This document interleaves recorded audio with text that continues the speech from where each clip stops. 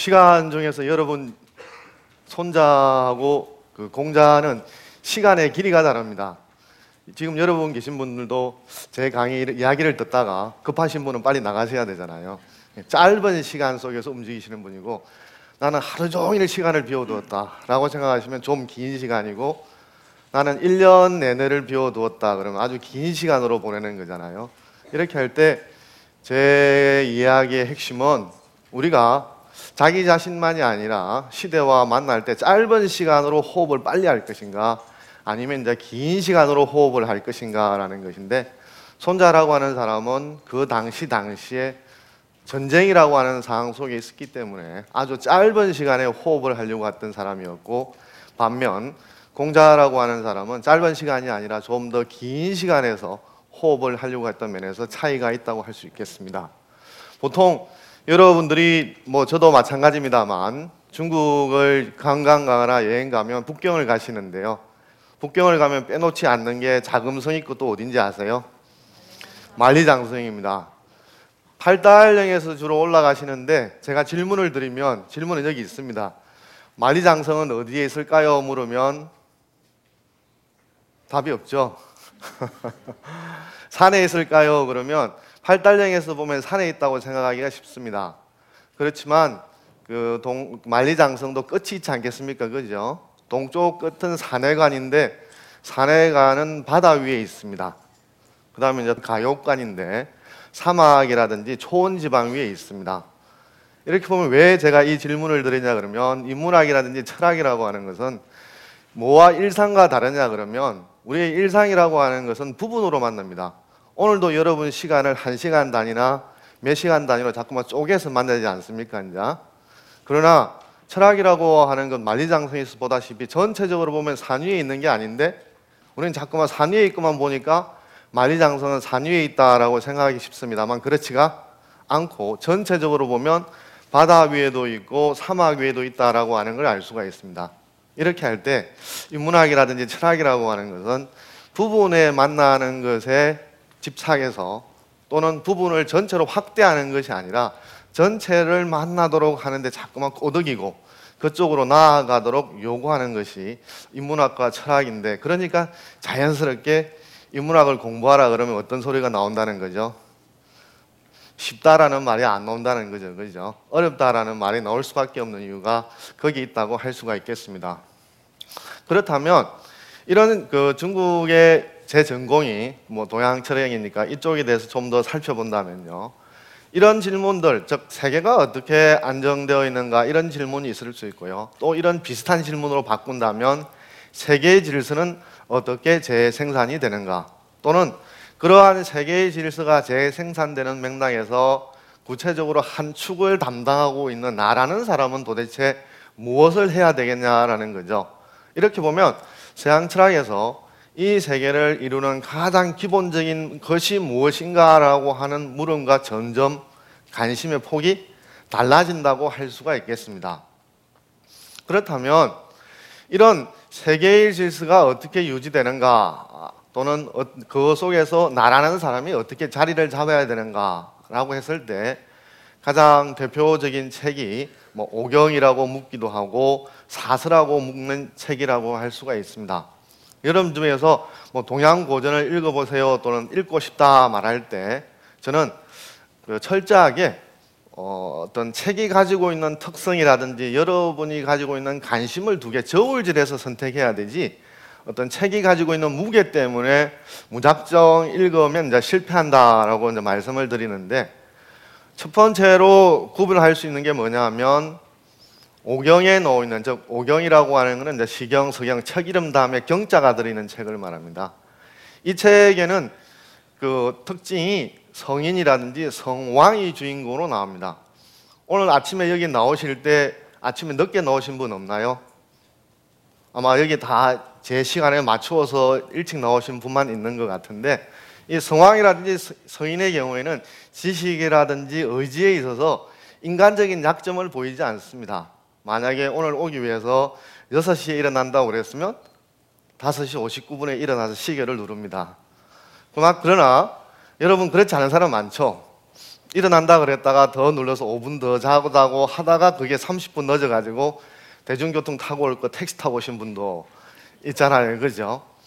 이렇게 할 때 성인적, 인간적인 약점이 없고 자기가 말하는 것 자체가 해답이고 정답의 길을 걸어가는 사람들의 이야기가 주로 오경이라고 하는 책에 나와 있고요. 그럼 이제 사서는 어떤 내용이 있냐라고 그러면 사서에는 여기 목록에는 군자라고 되어 있습니다. 더 중요한 것은 이제 소인입니다. 여러분도 아까 오신 분 중에 5분 더 잔다 그러다가 30분 늦게 온 분 말씀드렸잖아요. 그죠? 이게 그 사서가 등장하는 시대는 한 사람이 아니라 사회에서 중요한 세력으로 등장합니다. 그러면 한 사회의 질서를 어떻게 유지하느냐라는 측면에서 보면 오경의 경우에는 어떻게 하면 되죠? 성왕과 성인들이 주도하는 세상이니까 나머지 사람들은 성왕과 성인이 제시하는 길들을 따라가기만 하면 됩니다. 여러분 저 대학 다니실 때 노트 필기 안 하신 분 어떻게 하시죠? 잘하는 친구 받아가지고 카피하잖아요. 마찬가지입니다. 예, 성왕과 성인이 제시하는 게 정답이고 오리지널 원본이라는 거죠. 그럼 나머지 분들은 성왕이 제시하는 것들을 카피하기만 하면 사회 질서가 유지된다고 하는 거죠. 여러분도 친구의 잘 정리한 노트를 카피하기만 하면 원본과 동일한 내용을 얻을 수 있지 않습니까? 그러나 이 사서의 시대가 등장하게 되면 사람들이 이의를 제기하는 거예요. 왜 내가 성왕이 제시하는 길을 그대로 따라야 되지? 내가 생각하는 것이 왜 뭔가 문제가 있다는 거지? 즉 질문과 의문이 제기됩니다. 그러면서 이야기가 생기다는 것이죠. 그래서 여러분들이 알고 있는 뭐 공자, 노자, 자자 들어가는 시리즈 아니십니까? 그죠? 그 사람들을 묶어서 제자, 백가라고 말하지 않습니까? 그럼 백가라고 하는 게 숫자의 의미에서 백의 뜻은 아닙니다만 그만큼 오경에서 말하는 시대보다도 사람들이 살아갈 길에 대한 답들이 하나가 아니라 복수, 즉 많아졌다라고 하는 걸 알 수가 있습니다. 많아졌다는 것은 결국은 성왕이 제시하는 길 하나를 카피하는 것으로 질서가 유지되는 시대가 아니고 저는 그래서 이런 것들을 이념과 생각의 마켓이라고 말하는데요. 생각의 시장에 나온 거예요.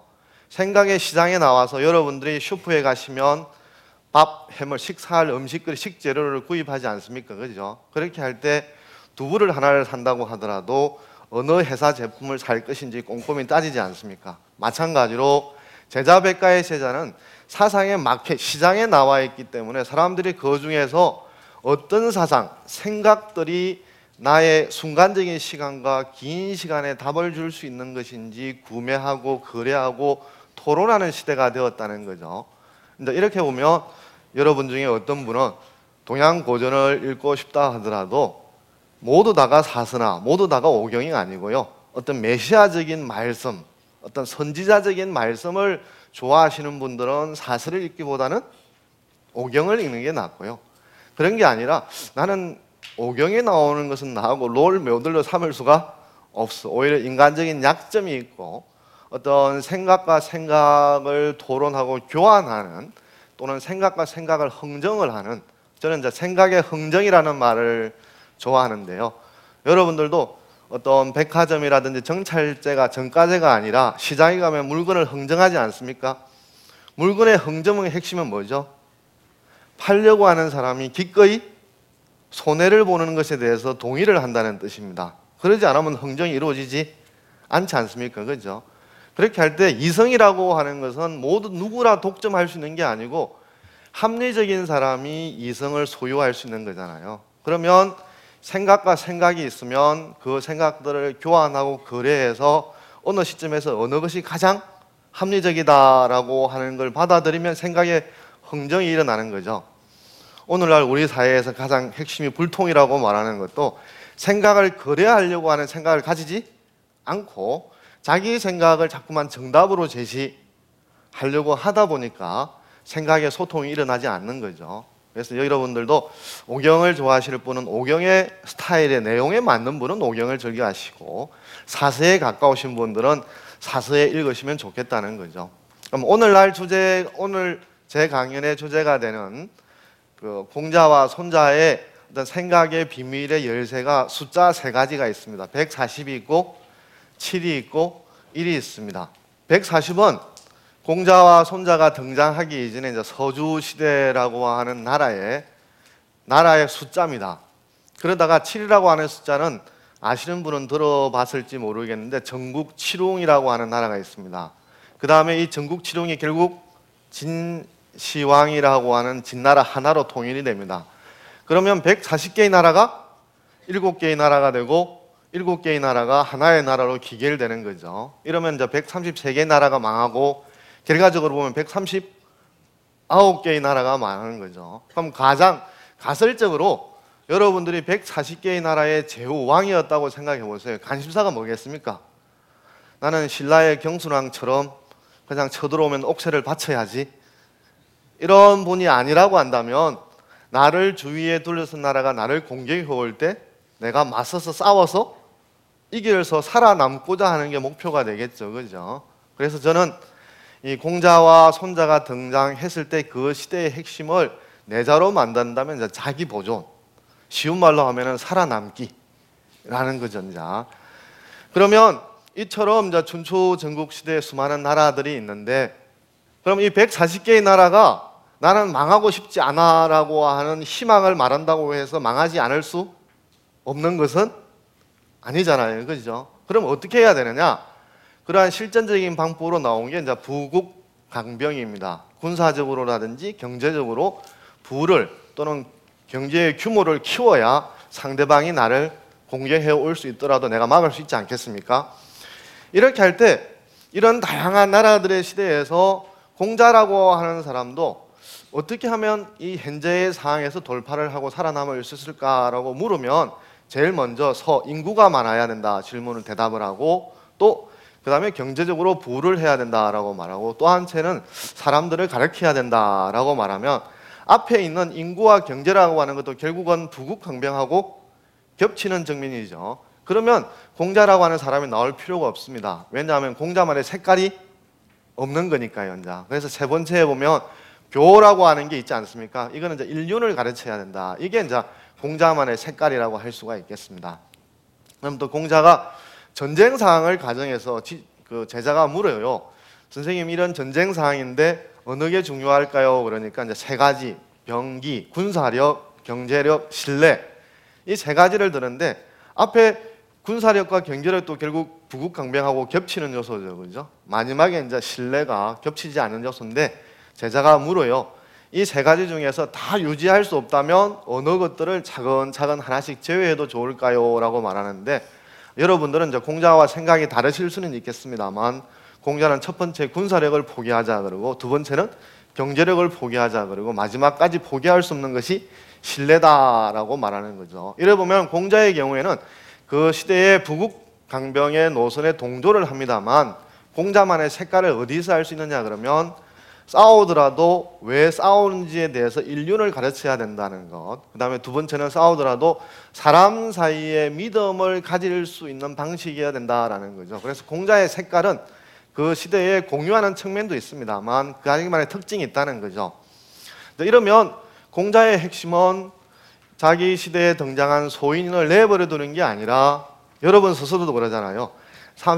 5분 늦게 일어나려고 그러다가 30분 늦으면 반성하면서 어떻게 하죠? 택시비가 아까우니까 다음에는 일찍 일어나야지, 늦지 말아야지라고 자기 스스로 그렇게 말아야지라고 다짐을 하잖아요. 공자의 경우도 출발점이 그겁니다. 소인과 같은 미성숙한 상태에서 있으면 늘 자기 스스로 괴로움을 겪는 거죠. 하지 말아야지 그러면서 그렇게 하고 되풀이하고. 그럼 어떻게 하면 나라고 하는 사람이 하지 말아야지라는 사항을 안 할 수 있는 상태로 나아갈 수 있을까라고 하는 게 성숙을 할 수 있을까라는 거죠. 여러분 20대에 계신 분들은 10대 때 있잖아요. 형제 자라다가 먹을 것 가지고 싸움하는 것이 20대 가면 싸움을 안 해요. 왜냐하면 그것이 20대는 더 이상 중요한 게 아닌 게 되어버렸으니까요. 그럼 그렇게 어릴 때 치열하고 고민스러운 것들을 넘어서 버리니까 편해지잖아요. 그죠? 그럼 공자의 관심사도 예라고 하는 걸 반복해서 수행함으로 인해서 우리가 인간관계에서 점점 편해진다. 연애를 좀 하다 보면 일정 정도가 되면 편해진다라고 하는 말처럼 어떻게 하면 사람 사이를 편한 관계로 만들어서 성숙된 사람이 될 수 있을까라는 거죠. 이게 어려운 것 같지만 간단합니다. 사진이 2장이 있는데요. 한 장의 경우에는 보면 터럭이 출시됐을 때보다 원래보다 상단을 약간 덧댄 부분이 보이죠, 그죠? 저 기사부의 마음을 여러분도 아마 예측할 수 있을 거예요. 10번 갈 거면 1번 안 가고 9번 가고, 그럼 또 한 번을 다른 곳에서 하고, 그러면 도로, 기름, 통행료를 아낀다면 조금의 돈을 번다고 생각하겠죠. 근데 결국 다리가 어떻게 됐죠? 무너져 버렸습니다. 그 다음에 왼쪽 또 다른 사진은 보면 요즘 기후의 특징이 이제 집중성 호우가 특징이잖아요. 지금 할아버지 표정은 힘겨워서 입을 다물지도 못합니다. 지금 등 뒤에 있는 개는 이 세상에 무슨 일이 있은지 지금 웃고 있습니다. 그러면 할아버지한테 할머니는 어떻게 했는지 물어보지는 못했습니다만, 우리가 위기의 상황이 되면 가장 소중한 것을 먼저 챙기잖아요, 그죠? 그럼 이 할아버지는 개를 챙기고 있습니다. 할머니는 챙겼다고 치고요. 그럼 여러분들이 이 2개의 상태에서 어디에 살고 싶냐는 거죠. 아마 교랑이 부서지는 이런 마음을 가지고 있다고 할지라도 여러분이 그러한 나라의 공동체에 살고 싶지는 않을 겁니다. 아마 옆에 위기의 상황에서도 사람이라든지 타인을 구조해 주는 데를 살고자 원할 겁니다. 공자가 말하는 게 이런 거죠. 저는 트럭 기사와 같은 마음이 사람에게 있다라고 하는 걸 인정합니다. 그러나 그 마음대로 다 살아갈 수는 없지 않느냐. 어떻게 하면 저 마음에서 위기의 순간에서도 다른 사람을 구해낼 수 있는 이런 마음으로 바꾸어 가자라고 하는 게 이제 공자의 핵심이라고 할 수 있겠고요. 그 다음에 이제 병가, 즉 손자의 핵심은 뭐냐 하면, 우리가 요즘 아시안 게임이거나 스포츠 경기에 보면 기량 차이에서 성부가 이미 갈려져 있어 이렇게 말하는 경우 있지 않습니까? 레알 마드리드랑 동네 조기 축구랑 축구를 하면 누가 이길까요? 라는 질문이 어리석다고 할 수 있지 않습니까? 그죠? 그렇지만 종종 스포츠 경기에서 보면 강팀이 의외의 약팀에 지는 경우가 종종 또 있지 않습니까? 그죠?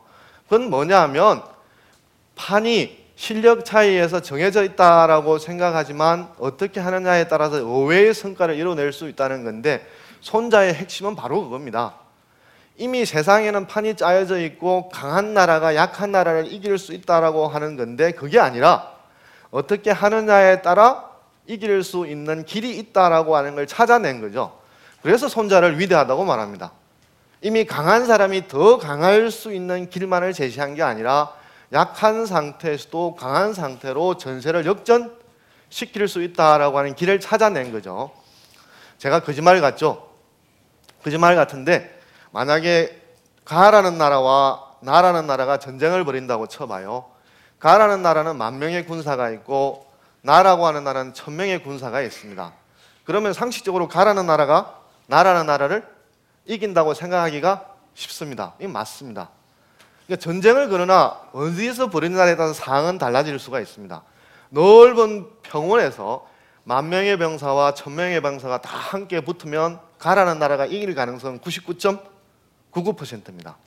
그런데 만약에 전장을 산이라든지 섭지라든지 한꺼번에 움직이기 어려운 곳으로 움직여 보세요. 만약에 산으로 옮기면 지휘관이라든지 장수가 앞으로 가 그러면 능성이 저쪽에 있는 사람은 뒤로 갈 거예요. 그죠? 왜냐하면 어디로 가는 게 앞인지를 알 수가 없으니까요. 그러면 산에서 전쟁을 하려고 그러면 10,000명의 군사를 한꺼번에 통솔할 수 없으니까 1,000명이라든지 100명 단위로 나누겠죠. 그죠? 그러면 1,000명의 군사인 나라는 나라도 100명의 단위로 군사를 나눌 수가 있잖아요. 그죠? 그럼 싸움이 어떻게 되죠? 1대1의 싸움이 가능해지는 거죠. 그럼 나라고 하는 나라가 병사 수가 적어서 이길 수 없다라고 말할 수 없는 것이죠. 이것은 여러분 이수진 장군도 명랑해전에서도 그대로 써먹은 거죠. 그죠? 100여 척의 배랑 10여 척의 배가 싸우는데 누가 이길지는 싸움이 뻔한 거잖아요. 그럼 100여 척의 배가 한꺼번에 움직일 수 없는 곳에서 전장을 선택을 하니까 1대1 싸움이 가능해지자는 거죠. 손자는 이걸 찾아낸 거예요. 상이라고 하는 것은 고정되어 있는 게 아니라 인간의 머리를 써서 상황을 바꿀 수 있는, 내가 불리하지만 유리한 입장에 설 수 있는 상황을 찾아내자는 거죠. 그래서 손자라고 하는 책은 보면 구지라고 9가지 지형에 대한 관찰이 있습니다. 그건 뭐냐면 어떤 지형에서 싸움을 하느냐에 따라서 불리한 여건을 긍정적으로 바꿀 수 있다고 보는 거죠.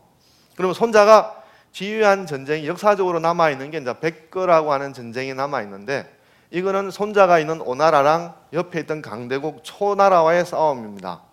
싸움이 일어났을 때 거인과 소인의 싸움처럼 초나라가 이길 수밖에 없다라고 하는 예측이, 아마 도박사들이 예측을 하더라도 그럴 건데요. 그런데 이 손자라고 하는 사람은 전략의 핵심, 약세를 만회하기 위해서 여러분들이 생각하지 못한 수를 쓰게 됩니다. 어떤 거냐 그러면, 옛날에는 전쟁을 하려고 그러면 이동거리가 짧아야 됩니다. 왜 그러냐 그러면 전투는 병사만 하는 게 아니고 무엇과 같이 하죠? 먹어야 싸움을 하는 거잖아요. 보급 노선이 길어지면 아무리 긴 부대도 싸움을 이길 수가 없습니다.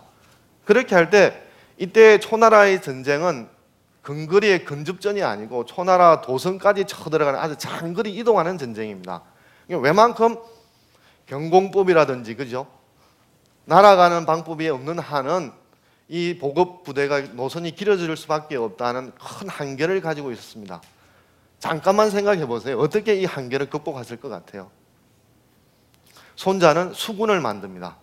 그래서 배로 이동을 해서 초나라가 전혀 대비를 하기 직전에 초나라 배후 깊숙하게 쳐들어가서 전쟁을 벌이게 됩니다. 이렇게 해서 즉 보급 부대가 길기 때문에 전쟁을 벌이면 질 수밖에 없다는 상황, 누구나 다 생각하는 상황입니다. 그러면 전쟁을 벌이면 안 되는 거잖아요, 그죠? 그러나 전쟁을 벌여야 된다는 시대적인 상황에서 보면 내가 그 한계를 어떻게 돌파할 것인가 라고 할 때 하느님에게만 기도하는 것이 아니라 손자의 경우에는 길을 찾아낸 거예요. 그럼 걸어가는 것보다는 아무리 빨리 걸어가더라도 수군으로 이동하는 게 훨씬 빠르지 않습니까? 그죠? 그런 측면에서 손자는 생각하지 못하는 우리의 주관 능동성, 지성을 발휘한다면 불가능한 것이 아니라 어려운 것으로 바뀐다는 거죠. 그 어려운 것은 다시 우리가 어떻게 노력하느냐에 따라서 쉬운 걸로 교체될 수가 있다는 거죠. 그런 측면에서 보면 우리 삶에 있어서 최근 갑질, 슈퍼 갑질 이런 말이 많이 나오는데요. 여기 계신 분이나 저나 모든 것이 충족된 상태에서 일을 꾸미는 사람은 없습니다. 뭐든지 모자라고 부족하고 넉넉하지 않는 상황에서 출발합니다. 그렇게 할 때 넉넉하지 않고 부족하다라고 하는 것은 변명의 사유는 될 수는 있지만 내가 모든 것을 안 할 수 있는 이유는 되지 않는다는 거죠. 그런 점에서 손자가 부족하고 열세인 상황에서 이제 어떻게 그 상황을 극복했는가라는 측면에서 손자에게 이제 지혜를 우리가 배울 수 있다고 생각하고요. 공자와 손자의 어떤 차이를 이 길이라고 한다면, 손자의 경우에는 이렇게 길이 있으면 이 길을 갈 수도 있어요. 또 어떻게 할 수도 있죠. 저기 이 길을 따라오리라고 생각하면 전혀 예상하지 않은 길을 간다는 거죠. 그래서 전혀 대비하지 않는 상태에 적과 조하게 됨으로써 전혀 저기 내가 우위에 설 수 있는 길을 마련한다는 거죠. 그런데 공자의 경우에는 길을 딱 씁니다. 나 혼자만 이 길을 걸어가야 되는 것이 아니고, 즉 수많은 사람들이 자기와 함께 이 길을 걸어가야 된다고 생각하기 때문에 처음에는 한 사람 한 사람만이 갈 수 있는 아주 작은 길에다가 더 길을 넓혀서 많은 사람들이 그 길을 감으로 인해서 어떤 미성숙한 단계에서 성숙한 단계로 나아갈 수 있다는 거죠. 이 그림은 한 장에 모든 것이 다 들어있는 거죠. 이 그림에서 뭐 하라고 하는 말은 없습니다. 밀레의 그림인데요. 보면 지금 부엌입니다. 부엌에 차창 너머로 햇빛이 들어오고 어머니가 아이한테 그릇에 접시를 담아서 뭔가 내가라고 그러는데 시선을 반대 방향으로 돌리면 문에 노인이 있습니다. 그죠? 아마 먹을 것이 없어서 아마 집을 찾아온 건데, 이렇게 할 때 이 그림만 보면 인문학에서의 주제가 이제 체리티, 자비심, 자비인데요. 그죠? 그럼 그 자비가 내가 왜 해야 되는지, 요즘 복지도 논쟁이 많잖아요. 그죠? 왜 복지를 도대체 해야 되는 건지, 보편 복지를 해야 되느냐, 선별 복지를 해야 되느냐, 말이라고 하는 시장에 나오면서부터 논쟁이 생기고 그 결론이 도출하기 전까지 수많은 시간이 걸립니다. 그런데 이 그림 한 장을 보면 이 그림은 여러분에게 어떤 말을 하지 않습니다. 그냥 이 그림 한 장 자체가 여러분으로 하여금 긴 시간 속에서, 시간이 압축된 시간이죠. 농축된 시간 속에서 내가 뭘 해야 될까를 시간 순차에 따라서 순차적으로 보여주는 것이 아니라 한꺼번에 보여줍니다. 이런 그림 중에서 옛날에 두루마리 그림이 있었는데 이 그림하고는 다릅니다. 이 그림은 한번 보면 다 드러나잖아요. 두루마리 그림은 펼쳐져 있는 게 아니고 말려져 있는 거잖아요. 펼쳐지면서 원래는 그림에는 시간이 없는데 펼쳐지면서 보는 또 다른 재미를 보여주는 측면이 있습니다만 그건 결국 언어적인 요소와 마찬가지죠. 기다려봐야만 볼 수 있는 그림인데 이런 편폭에 있는 한 컷의 그림은 이 그림을 보면 모든 것을 다 알 수 있다는 거죠. 그래서 인문학만이 아니라 이 예술이라고 하는 것과의 차이점인데 인문학이 가지고 있는 열쇠를 예술이 메꿔줄 수 있고 또 예술이 가지고 있는 예술을 보면 여러분들이 저게 뭐야? 도대체 뭔지 모르면 누군가 한 수라도 가르쳐주는 그 포인트가 중요하지 않습니까? 그죠? 그럼 결국 말이 필요한 거죠.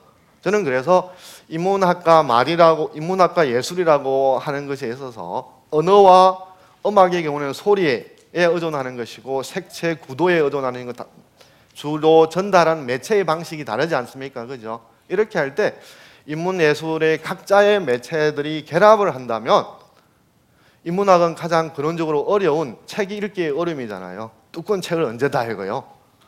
그러나 그것을 예술의 접근을 통해서 시간의 간격과 마음을 열 수 있는 기제를 간다면 인문학의 길이 쉬워지는 것이고 또 예술이 가지고 있는 순간이 지나가 버리면 저게 뭐지?